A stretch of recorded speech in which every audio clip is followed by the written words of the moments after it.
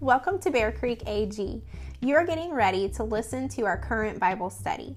Right now, Pastor Tony is walking through the book of James. So grab your Bible and a notepad or journal and join us.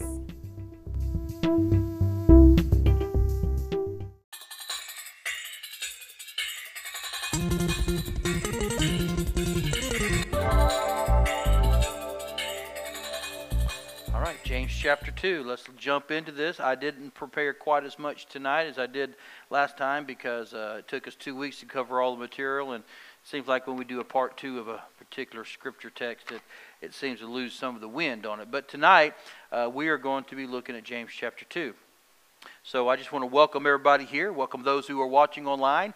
By the way, for those who are in present, if you miss it, if you're really enjoying this study on the book of James and you should happen to miss a Wednesday night, tonight's will be on next week's. But you see the point I'm trying to make is that we post it the week after the actual lesson itself. So we just want to let you know that. And we're glad that we do have some who join us online each Wednesday, and want to welcome them and say thank you so much. And always, if you want to post your questions, those watching online, you want to post questions or comments, we do go back and we look at those and we will respond to those. So please feel free to do that. We appreciate your interacting with us. Well, I read a story. It's actually out of a book by Max Lucado. He talks about Francis of Assisi, I believe is how you pronounce his name. And one day he was decided to go into the nearby village that was near the monastery, the abbey that he was living in and that he was teaching in and discipling in. And he invited one of his students to come along with him and said, "Would you like to go with me into this town? I want to preach today." He said, "Oh, absolutely."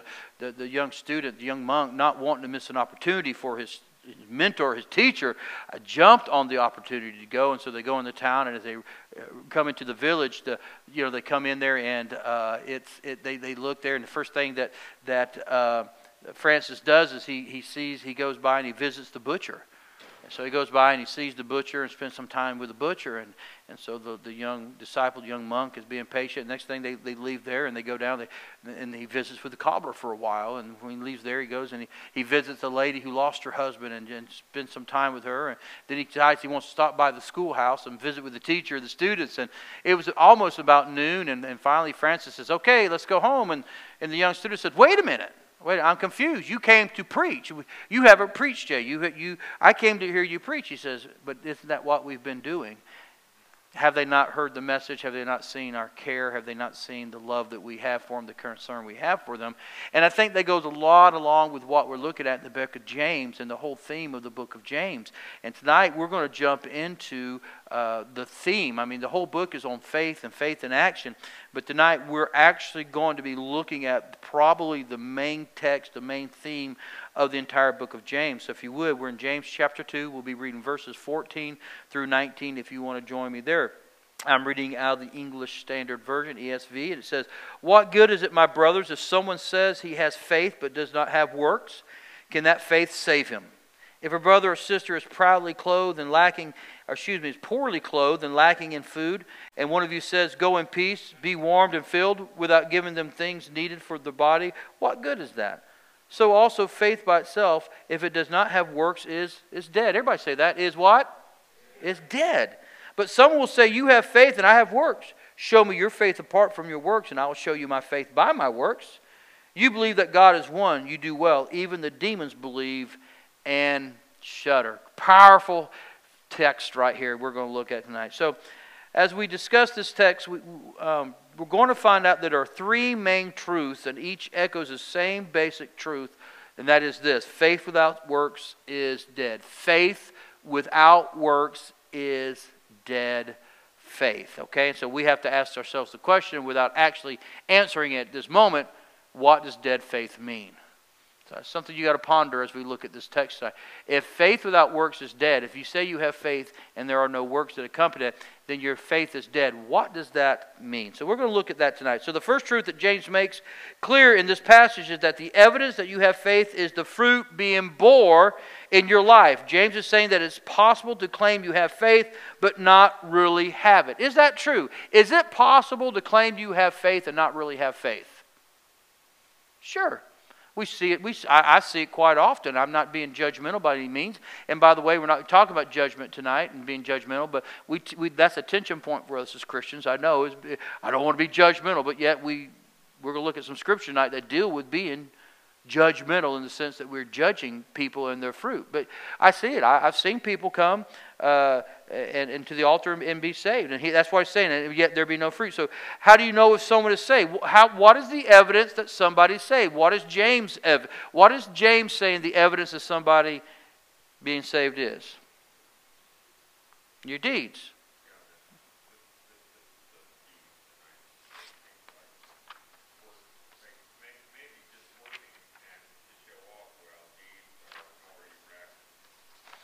Actually, they really do mean the same thing. Works and deeds. It's just whatever you do. It's whatever you are doing. That is the evidence of who you are, is what James is trying to say, okay?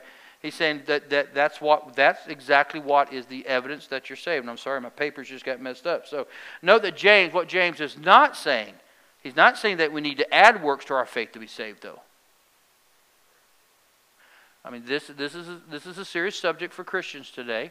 There's different camps that speak different things, and James is some argue in the realm of higher education, much above my education. I'm educated just a little bit. That there's a debate that James is contradicting what Paul says, and Paul's contradicting what James says. I don't see it as I studied it. I see them saying the same thing. Paul says you are saved by grace and grace alone. There's nothing you can do to earn your salvation. James isn't saying anything opposite of that. He's just saying that the proof of that you've done that is what you do, how you act, what you say. It's your deeds. It's your works. What he's making very clear is that works or deeds are clear evidence that someone who claims to have faith in Jesus actually has faith in Jesus. That's what he's saying. It's actually the evidence that you have faith in Jesus. Works are the fruit of faith. If there are no fruit, then there is no faith. Absolutely. If there's no fruit, there's no faith. Sir?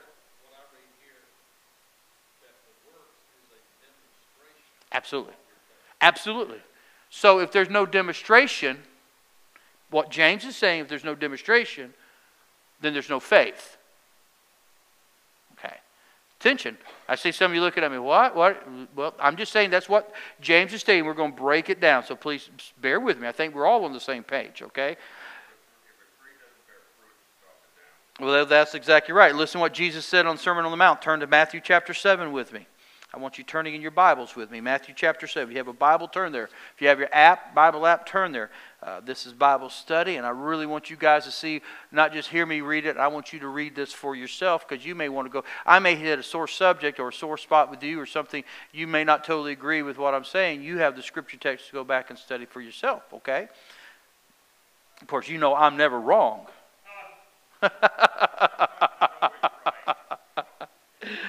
Oh, goodness. I was wrong one time, but then I was mistaken. Okay. Matthew chapter 7, verse 16. Jesus speaking, you will recognize them by their fruits. Are grapes gathered from thorn bushes or figs from thistles? So even healthy trees bear what? Good fruit. But the diseased tree bears bad fruit. A healthy tree cannot bear bad fruit, nor can a diseased tree bear good fruit. Every tree that does not bear good fruit is what, Brother Gerald? Cut down. That's what you said a minute. And thrown into the fire. Thus you will recognize them by what? Their fruits. Okay, when you see oranges hanging from a tree, what does that indicate to you? What kind of tree is that? You know it's an orange tree because there's oranges hanging from it. What is the evidence? What the evidence of it is the fruit that tree bears. So it is with us. That's what James is saying. What is on the inside of us will come out and show. He said the same thing about our tongues, didn't he? He started off with the tongue. The tongue speaks what's on the inside. Now he's saying, not only does what's inside come out with your tongue, but the evidence of what's on the inside of you comes out in your works, your deeds, the fruit that you bear, as Jesus calls it there in Matthew chapter 7. Okay? Faith on the inside produces fruit on the outside. You will know fruit by its fruit. Or you know the person, faith by its fruit. Okay? So that's pretty deep when you think about it. I mean, it seems simple, but it can be, I mean, that's pretty profound when you think about that statement. So This truth sets up the next truth that we find in this scripture, okay? And it makes it with an illustration. Verse 15, he says, if a brother or sister is poorly clothed and lacking in daily food, and one of you says to them, oh, may you be blessed, God bless you, God bless you, go in peace, be warm, be filled, may the Lord provide for you. I'm just filling in the blank there. You can put whatever you want to. I'll pray for you. All right? Without giving them the things needed for the body, what good is that? Also, faith by itself it does not have works, is dead. Okay, so what practical point do you think Jesus is making by this illustration, or James is making by this illustration? What's the practical point here? It's a very practical point in your face. If people are poverty-stricken, you ought to be doing something for them. If people are hungry, you ought to be doing. That's the practical. Remember when he was talking about the tongue? Previously, last 2 weeks, he talked about, and he talked about faith, and he's talking about looking after a religion, rather, what's true religion, using that term. And he said, looking after widows and orphans. That's a practical point. That's not just a generic term. Yes, we could take that and say we need to help those who are helpless, who can't help themselves. So we apply the same thing here. But the practical point is we are responsible for those who are naked and those who are hungry. Now that you could also say those who don't have, you fill in the blank, that's a necessity of life in our time today. I don't think it means cell phones. I don't necessarily mean it means we got to go out and buy them a new car. But it does mean that there's a necessity in somebody's life that's lacking. We are responsible. If they're a brother and sister in Christ especially, but we're responsible for them, right? Isn't James making the case that a person who claims to have faith in Jesus Christ and doesn't help a brother or sister in Christ who is in dire need isn't really saved? Is that what Paul's saying here? And the practical to the blunt point, if you know of somebody, a brother or sister, you know somebody who's in need, who's desperate for food, who's desperate for clothing, who's homeless, and you don't help them, is James saying really that person is unsaved? It sounds like that's what he's saying, doesn't it? I know that's a tension point for me. I ain't going to lie to you. As I was studying this, I said, oh gosh, that sounds harsh to me. But remember, this is a Bible study class. Let's look at this. Let's break it down. Brother Fred, you had a comment. I may not give you time to say. Well, you're right. But what the point that when the context of this is James is saying, if you don't help that person out, and this is a very broad blanket statement, then what he's saying is, then your faith is dead. You don't have faith. And faith not meaning faith to move mountains. This is talking about faith in Christ. That's the faith that this context is within. It's all the same faith, but you understand what he's talking about. Brother? I think sometimes people look at a situation and need someone, they get overwhelmed at what they need. And it may be that they might need a new car. I can't afford to buy a new car, but I can buy a tire. That's right.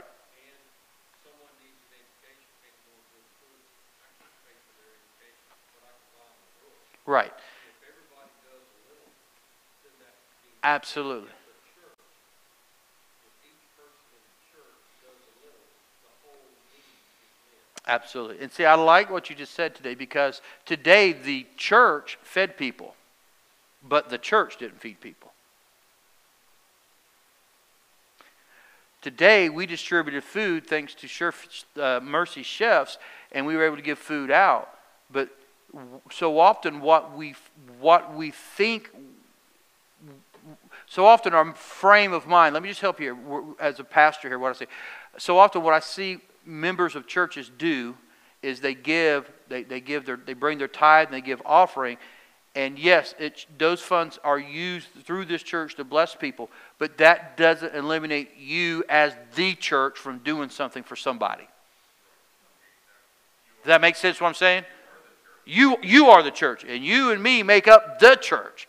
So today, the church, through the help of our federal government and Mercy Chefs, we fed 80-something. We handed a little over 50 trucks, 50 vehicles, and I don't know, about 80 families. We fed those, the church, but Tony T's didn't feed anybody today.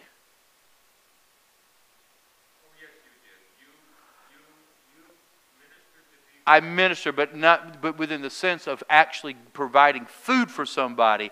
As an individual, I did not. That's what my point is. As an individual, Brother Gerald, you didn't provide food today. You assisted in giving food out. That was from an organization. My point I'm trying to make is, don't let the organization replace the church. That's what my point I'm trying to make. Yeah. See? And so often that's what we get this mindset. Well, the church is doing something. That's like if somebody's in need, send them to the church.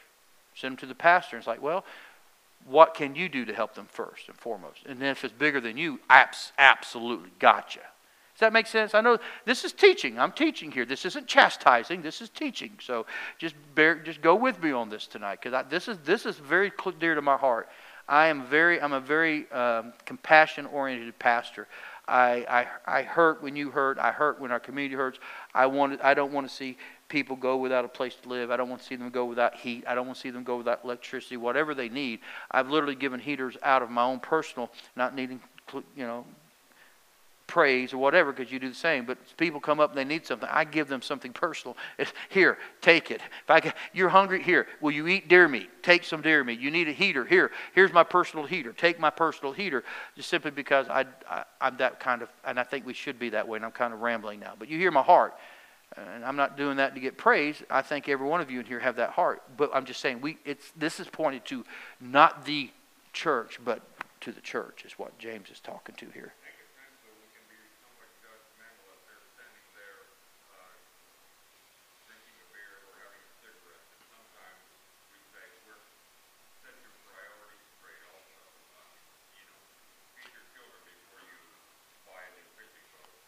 Well, there again, you're right. These are very broad strokes, and I understand where you come from, because I'm the same way. I see somebody who's got a fifth of booze in their hands and needing food, or someone comes and say, hey, I'm hungry. I don't hand them cash, but I take them to somewhere to eat, and or I go buy them groceries. That's just like when someone comes to the church needing groceries. We never hand out cash. We don't hand out a check.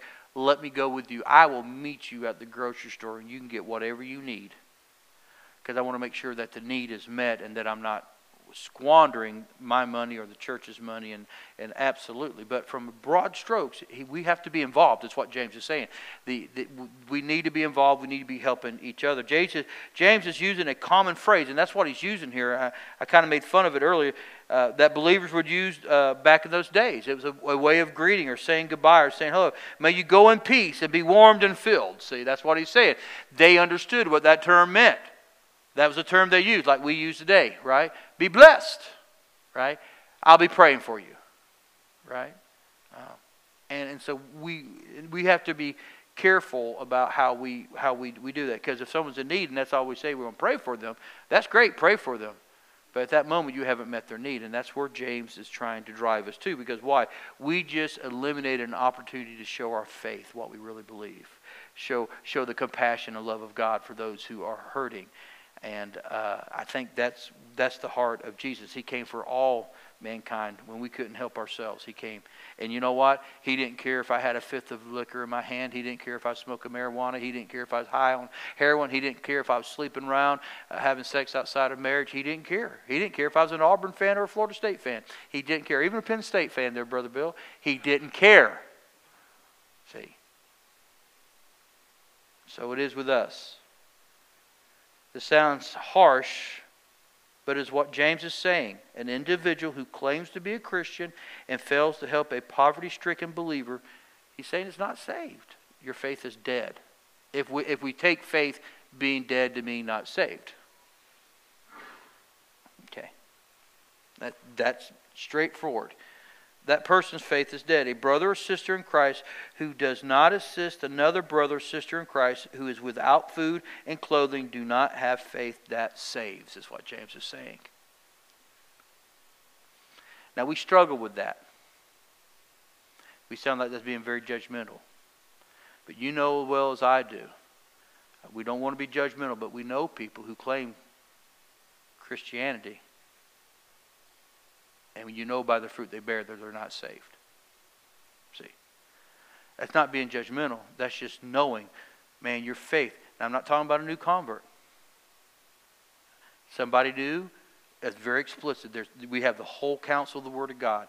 If there's a new believer in Christ, God's patient even with us who aren't new believers in Christ.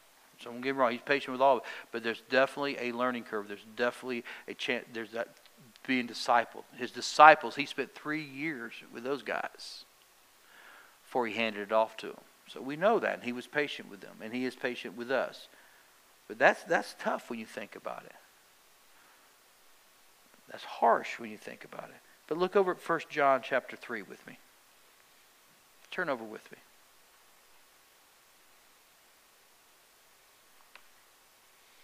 1 John chapter 3.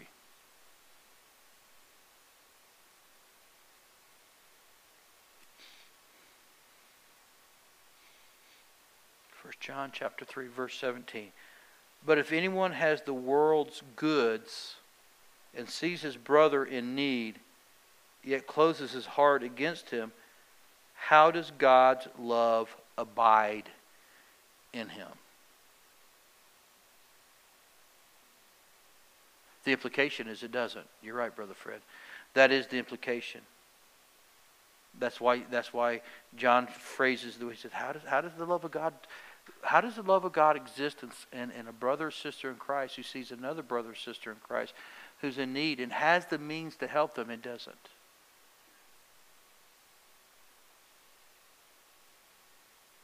Y'all are quiet tonight.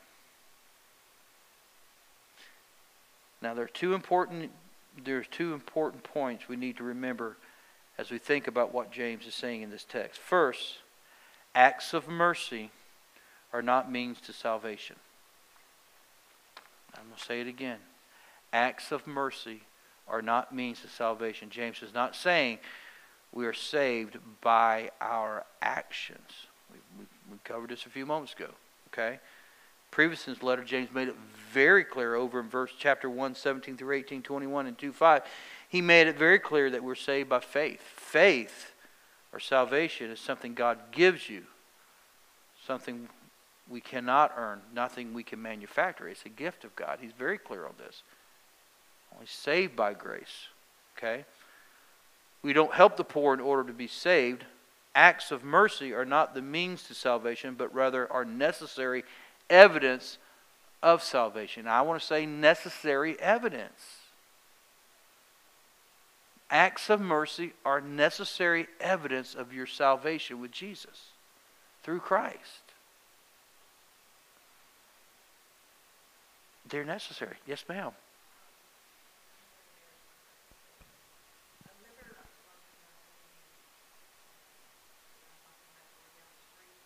Yes, I remember your story.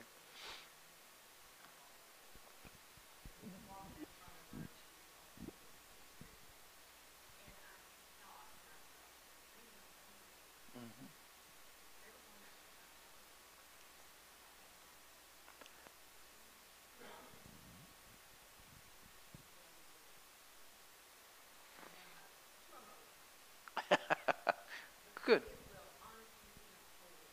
Yes. When you know. Yes. Yes. I've had that happen to me before.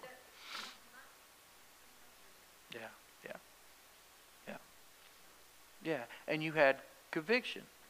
You was convicted. Because you... No, but you're prepared. Right. Yep. Good. I love that. It's good analogy. Anybody else want to share? Yes. No, this afternoon we was handing out food. I got a phone call right there at the last. They had my tires ready to pick up. Yes, sir. And so I said, okay, as soon as I get through here, I'll go by and I'll pick them up. And something told me, they said, call him back. Ask him if there's anybody up there that needs food. And I felt it strong. So the number was on my phone. I call him back. And I'm trying to explain to him what we're doing. And he kind of understood. And I said, you got anybody up there that's having a hard time that could use some food? I said, we're giving out from Mercy Shelf and City Produce. I said, we're giving out food. Then finally he said, yes, there's a young man up here. He's got 4 children. Wow. And they're living in a mobile home right now because of the storm. They don't have another place to stay. He said, he's kind of struggling. I said, anybody else? He said, well, I don't. And he said, there could be. I said, well, I tell you what, I'll bring some boxes up there. And so I did, and I dropped them all, took them up there and told him I had the boxes, and we put them in a cool place. And the young man that had the 4 kids, and he says, is one of these for me? I said, they sure are. I said, if you need 2, take 2. That's great. And he loaded the tires on the back of my truck, and he said something, and I said, the only thing is those tires aren't on my trailer yet. I said, I wish they were. And he says, I'll come by your house and put them on if you want me to. How about that? I said, no, don't do that. Don't do that. But then when I went in to pay my bill, the man just looked at me and he said, you're taken care of. Wow. Says, don't worry about it. Praise God. And I said, that's so not the Lord why blessed I did. you by He being said, obedient. I said, that's not why I did this. He said, I know you didn't. Yeah. That's why we're doing this. He said, you're taken care of. Amen. And I said, It's good. thank you. It's good. It's good. Yeah. See, it's so easy to take a scripture like this and get offended by it. And I hope it does. I mean, I really do. I hope this offends all of us because if nothing else, we all need to do a little self-check. Because we get so busy about our day, or we get, I'm going to use the word selfish or protective, maybe selfish. We get so protective of our resources because we work hard for them. And we are called to be stewards of them. But we forget the original blessing and covenant that God gave Abraham that we fall under. What's the purpose of God blessing you? Come on, somebody. So you could be a blessing to others. Miss Brenna?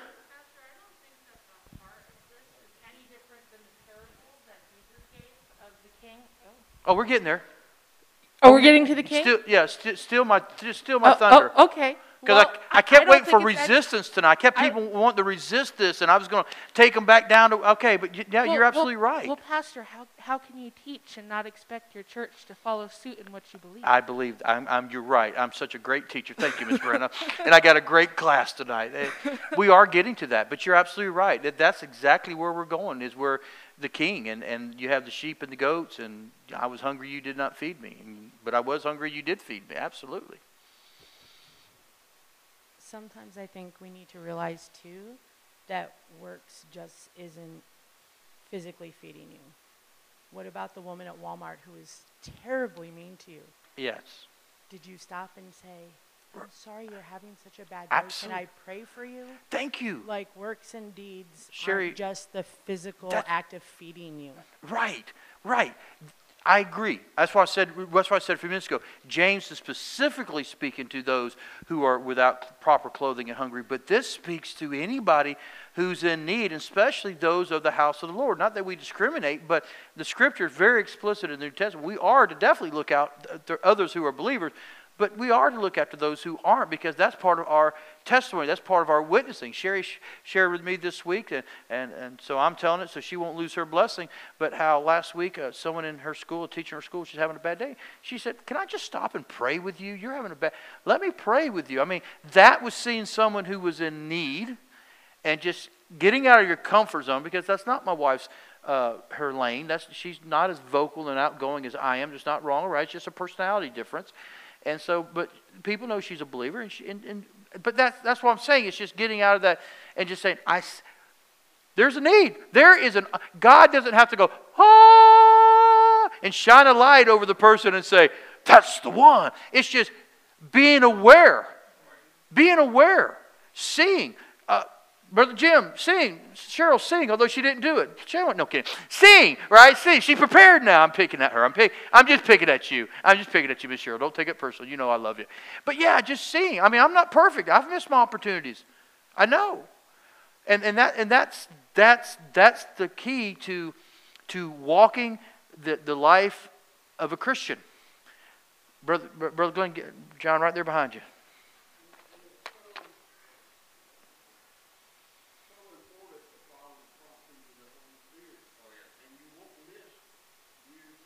That's right. That's the key to it. Being led of the Spirit. Do you realize that the same Spirit that raised Jesus Christ from the dead is living in you? That's Scripture.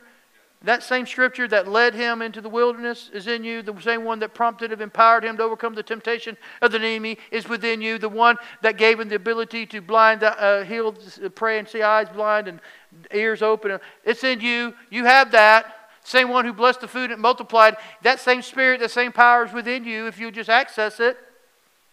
Now you're making me preach. I want to teach. It's in you. You are empowered. You are a superhero for the kingdom of God if you'll just use your superpowers, your Holy Spirit powers, your giftedness. See? James never speaks of works as a way to gain favor with God. It's always in the context of fruit produced by faith in Christ. And the point James is making very clearly is this. Works, deeds, mercies are signs, this is signs of genuine faith in Christ. Jesus made this point. Where in Matthew 25, Miss Brenna, you're stealing my thunder right there. So turn to turn to your Bibles to the book of Matthew. I love saying that, turning your Bibles. I love it. Turn in your Bibles. Mark these scriptures. Take notes. If God laid it on my heart to share with you, then it's for you that are either watching online. So I hope you folks online are taking notes. Mike Moats, I hope you're watching. Take notes. You need this, brother. All right. Miss Libby, I hope you're following us tonight. But yeah, this is good. Matthew chapter 25. We're going to start in verse 31.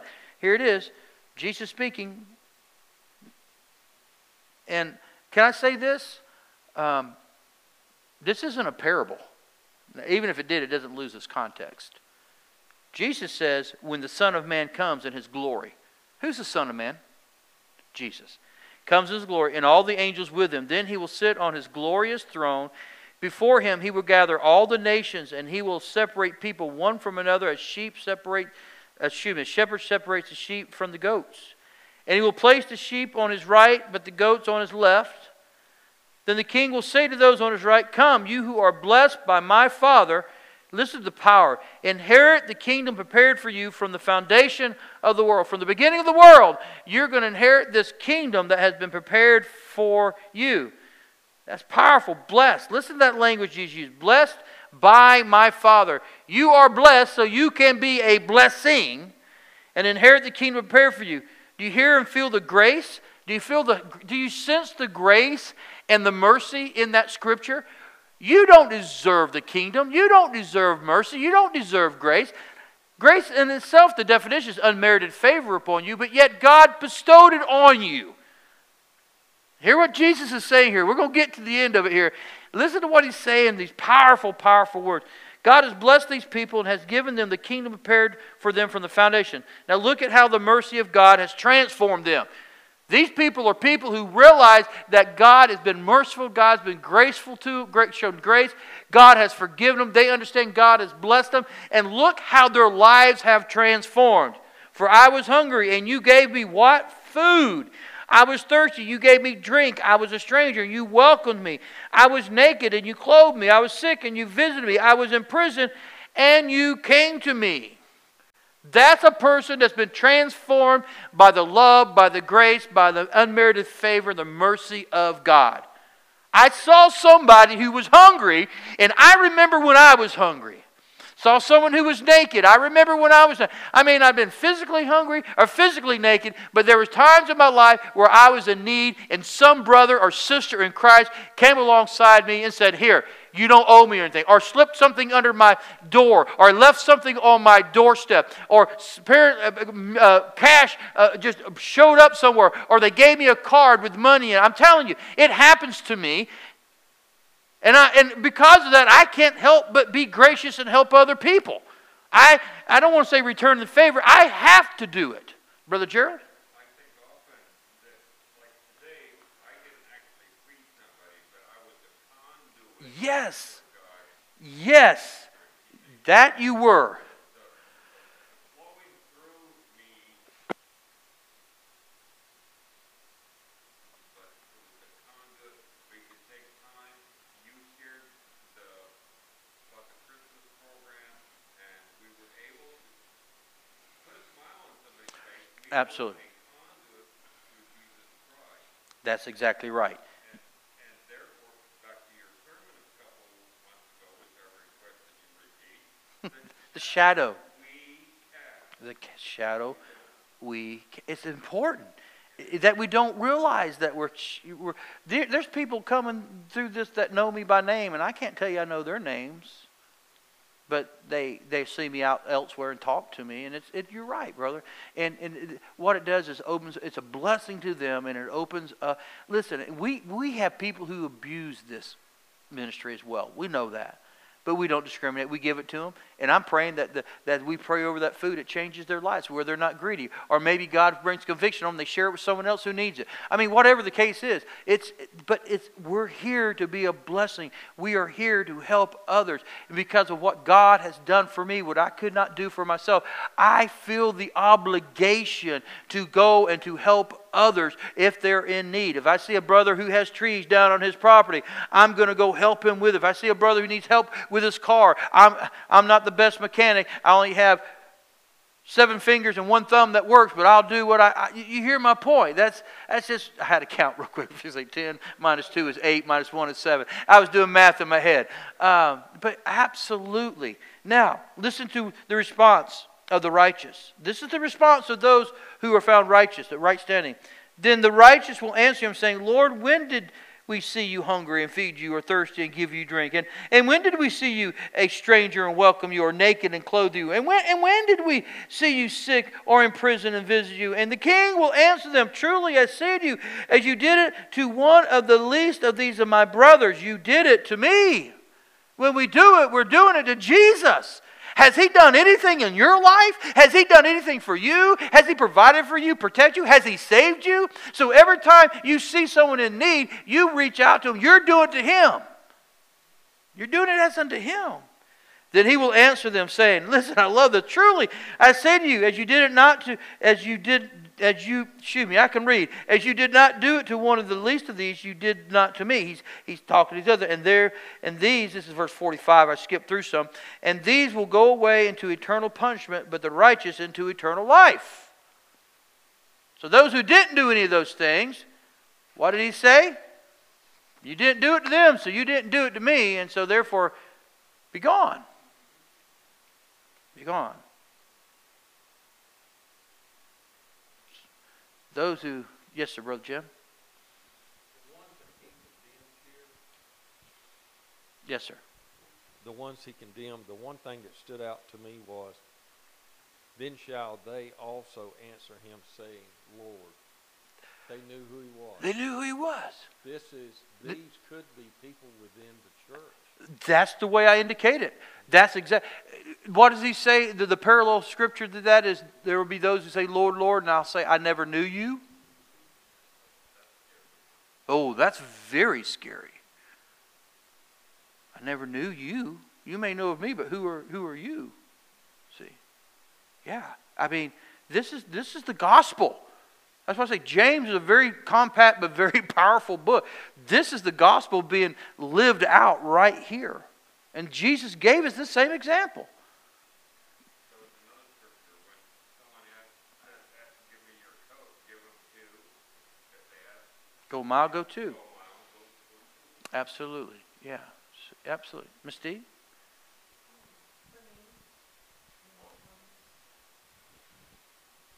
For God so loved the world. Loved the Yeah, world. The world, yes. It Everybody. doesn't just say me or, those who choose to love Him. Yeah. For God so loved the world. And that He gave His only begotten Son, Yeah. so that none would perish and have everlasting life. That's it. And I think everything based in the love of God, the love of Jesus, cements your ability to show your faith through works. Absolutely. Concur 100%. Yeah. Concur. So those who did not show mercy, they received eternal punishment. Why? Because their hearts have clearly not been transformed by God's mercy for them. Yeah. When you truly understand, and it's not hard to understand. You don't have to be, have a PhD or even a higher education to understand what God has done for you through sending His Son. And when you truly understand the complexity of what that is, not complex, it's hard to understand, but the vastness of what Jesus did for us on Calvary, I'm compelled. This is the only word I can come to do for others. Share the same. I can't save people, but I can lead people to the cross. And so often when we give a box of food, or we share a smile, or we share a prayer, or we do something kind for somebody with an umbrella, you may not reap the harvest, but you're planting a seed, or you're watering a seed that someone else has already planted. And with it, sooner or later, that seed will bring forth a fruit. See, and that's it in a nutshell. That's it in a nutshell. It feels good to do those kind of things. It feels really good. But it even feels better when you see that person. They may not come to this church, but you know that they're living for God. Brother John?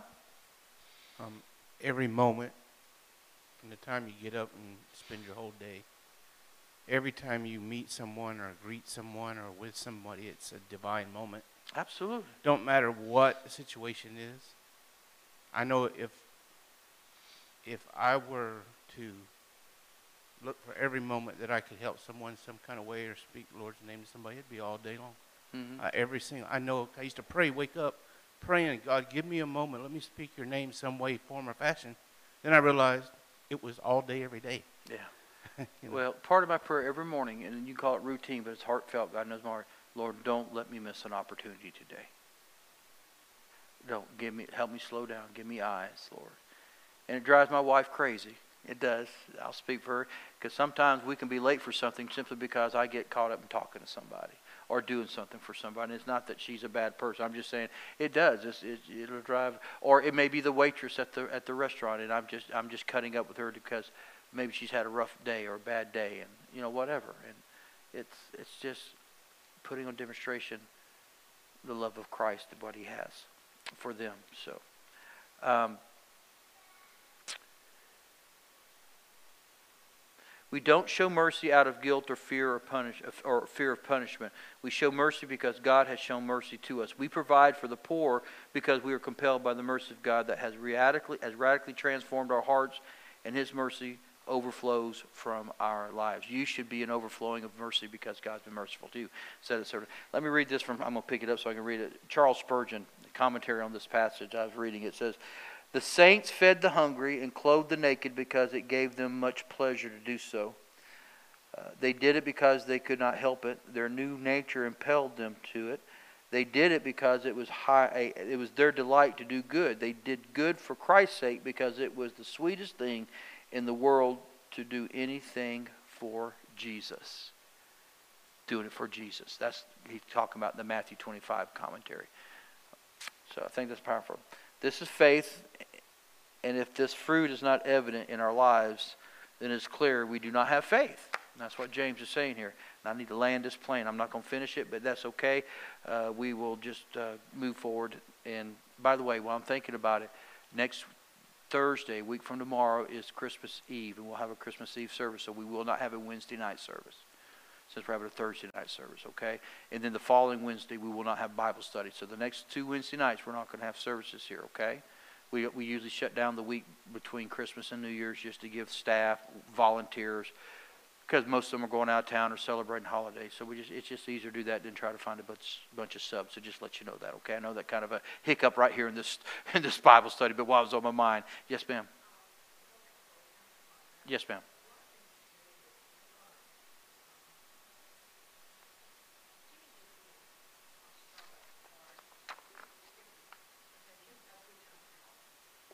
Hint, hint, hint.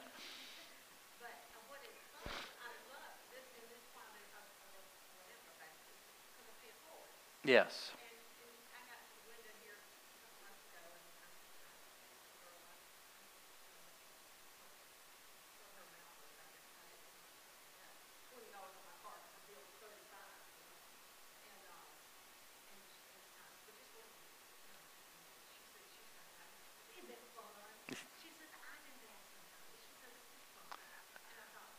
The best time to do is, yes. The best thing to do when to do that is happy hour at Sonic, Because I did that just this past week. Not this week, but last week I did that. Didn't know the people behind me. And just, hey, look, just let me buy theirs too. Not because I'm trying to be cheap, but obviously the drink. That's what, happy hour, that's when most people come through and get their drinks are half off. And but I did that too. And I just drove off. Do you know them? I said, no, just tell them I said Merry Christmas. Yeah, it's great. Now, you say, well, how did that help anybody? You know what? It brightened their day. Who knows? They may have had a bad day, what have you. It brightened their day, and you never know what door that may open up later too. So,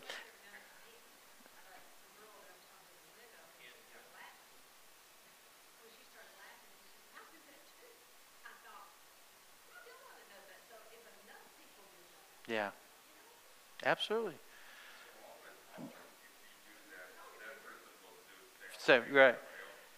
Now, I have seen churches do where you have a card that mentions the name of the church, and you can leave it and just tell them, just give them this card if you know. But I'm not about promoting the church, this church, as much as I am the church. But yeah, it's fun. It is fun. It is fun. That's like Brother Ben. He's not here tonight because he had shots in his back, so he's not here. He told me he's in a little bit of pain. But what their favorite thing to do as a family, they'll go out. I think it's Christmas Eve. Out to eat as a family, and wherever they go, they leave like $100 tip for the waitress as a family, and just because that that person's working on Christmas Eve, and that's really cool. And of course, that also gives the opportunity to speak into their lives a little bit too. Not saying, "Hey, we're leaving you," but during the meal, you can talk to them and get to know them, and it's important. So let me get this last point out. Okay, so this leads us to the last point of this text, which is basically to repeat what we've already said, and that's this: faith without works is dead or useless. Okay, James continued with an imaginary conversation with someone who's trying to separate faith and works. And what does James do? James says, "Hey, you just can't do that. You can't separate faith and works. If you're saved, if you have faith in Jesus, you're going to be producing fruit, a good fruit that remains. It's just the natural. I can't keep my, well, I guess that's not, you can't use that in the natural. I can't keep my fruit trees from producing fruit. Just don't fertilize and water them. But the point is they're going to bear fruit. It's just part of nature. The spiritual nature is that you're going to produce whatever's in you. The tongue, your actions, whatever is in you is going to come out. Works, actions are not optional for those who have faith. Your faith is non-existent if there's no works. And James repeats this in verse 20. We didn't read that, but if you go down verse 20, do you want to be shown, you foolish person, that faith apart from works is useless? Do you want to be shown? It's useless. Don't you know that, right? Faith without works is useless to your brothers and sisters in Christ who have no clothes or food. It's also useless to you because it cannot save you. That's what the point is. Your works can't save you. That's making the same point again. So, well, I was going to jump into verse 19. Can I just give you the 3 points from verse 19? Because verse 19 is kind of an odd. He talks about even the demons believe and shudder. And this is kind of something that the Lord laid on my heart. First thing, 3 conclusions from verse 19. First, faith is not intellectual assent. Faith is not, you're not saved by intellectual knowledge. These demons know God's real. They know Jesus is real. They know Jesus is the only way to salvation. They know that, right? But yet they're not saved. Okay, like I said, I've got my own commentary on that, but for time's sake, we're going to shut this thing down. The second thing I see from verse 19 is that faith is not just an emotional response. The knowledge of knowing God makes them shudder. We got to be careful about that because sometimes we only have an emotional response. I see that a lot. Talking about salvation, people come to church, never been to church before. Spirit moves, they feel it. It's emotional. They come down, they come to the altar, they boo-hoo, they cry. And I'm not, there again, not being judgmental. They make a profession of faith and they walk up and leave, and nothing ever changes about their life. They had an emotional encounter with God and probably not a real encounter with the Lord. In other words, they really encountered Him, but it wasn't life-changing. It wasn't life-transforming. I know people who are a lot more knowledgeable about the Word of God than I am. There's a lot of intellectual people out there that are a lot smarter than me, and they know that they have read the Word, but they're agnostic at best, or atheists, right? They don't believe in God. Well, it's a great book of knowledge and wisdom. Boom. So knowledge and emotions is not the way to God. The third thing James points out in verse 19 is faith involves willful obedience. That's his point. You can have all the knowledge of God, you can have all the emotional encounter with God, but unless you're walking in obedience to God and doing the things that God's leading you to do, whether it's helping somebody in need or the fruit of the Spirit being evident in your life, showing love, joy, peace, helping others, whether it's guarding your heart and taming your tongue, whatever it is, giving up the things in your life that you know is not pleasing to God, those are the evidence that God is transforming you into the image of His Son. That is the evidence of true faith, salvation. That make good? That makes sense tonight, guys? I hope. I'm really excited about tonight. I like it. This particular subject matter. So, I hope that's all clear. Any questions? Any comments you want to add before we say farewell tonight? We got 1 minute left on the clock. All right, we're all in one mind and one accord, huh? Just as a reminder, because Mary Lou was not in here, she asked this question last week. Since we are having New Year's Eve service on Thursday, we will not have Wednesday night Bible study next week. And then the following week, there's not Bible study. So for the next 2 Wednesday nights, there's no Bible study, okay? I meant Christmas. If I said New Year's, I meant Christmas. Why is it when I talk to you, I get confused? I think it's your red hair. Christmas Eve, yes. The next Thursday is Christmas Eve. So so for the next 2 Wednesday nights, there will not be Bible study. But next Thursday, a week from tomorrow, we will have a Christmas service there, communion service, okay? It'll be really nice. So I hope you can be a part. Great time to invite any friends or family that just at 5 o'clock. I'm not going to be brief for the sake of brief, but we're going to read the Christmas story, read some songs, sing some songs, and then close with communion. Amen. Yes, Brother Gerald.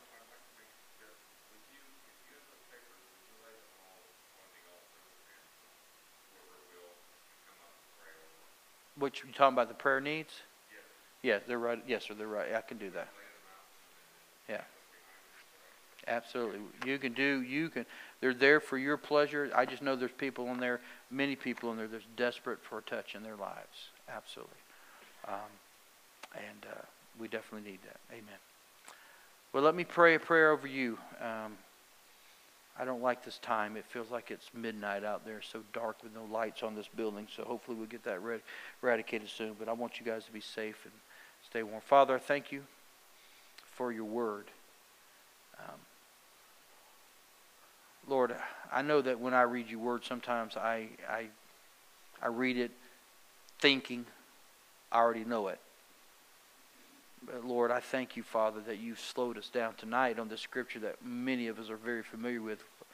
And God really made us think on it and contemplate it with our spiritual side, God. And what you're truly trying to say through James. God, we know that salvation is free. It's a free gift for all of us. There's nothing we can do to earn it. Nothing we can do to buy it, God. All we have to do is receive it. Our forgiveness has already been paid for. All we got to do is acknowledge it and receive Christ. And Lord, I rejoice in that. But God, there's the other side of that as well. And Lord, the other side of that is it may not cost us anything when we receive Jesus, but after we've accepted Him as Lord and Savior, it costs us everything. It really does, God. It costs us everything. It costs us our will. It costs us our dreams, our wants, God, how we treat others, God, how we treat ourselves, Lord. And I think today, Lord, as God, one of your under shepherds, Lord, I think if there's one thing that I struggle with as leading people, God, you know my heart, is that so many of them, Lord, are not making that transformational move to the image of your Son. Lord, they're professing Christ, but Lord, there's no evidence in their life that they've done that. God, that hurts me, God, and not in the sense that I'm offended by it. It hurts me, God, because I feel like, Lord, that maybe, God, somehow or another I have not communicated it adequately to them, Lord. So, Lord, I pray for our church. I pray for those who are affiliated with our church. Lord, for those who are watching online tonight, God, that they understand what you're trying to say through this scripture in James, Lord. Salvation is, yes, free, and thank you, God, for it. It's a wonderful gift. Great price was paid for it. But, Lord, with that, God, comes a responsibility of being Christ-like and helping others, those in need, Father. Help us understand that, Lord. And God, as we leave this place tonight, may we be aware of those around us who are in need. May we step out of our comfort zone, Lord. May we be superheroes for your kingdom. God, and minister to those around us, God. And Lord, I believe we'll see a fruit. I think we'll see a harvest, Father, if we will just work on our personal evangelism, ministering to those that, God, who walk through our shadow. God, who not by choice, just by your holy happenstance, God, your ordained happenstance, Lord. God, we can make a difference in their lives. Now, God, be with us tonight as we leave this place. Keep us warm, keep us safe, Father. God, for those who are on our prayer list, Lord, so many need miracles, God. I know a miracle-working God. You're Him. Lord, I'm trusting you with their needs, and I thank you for it in Jesus' name. Amen. Amen. Thank you, folks. God bless you.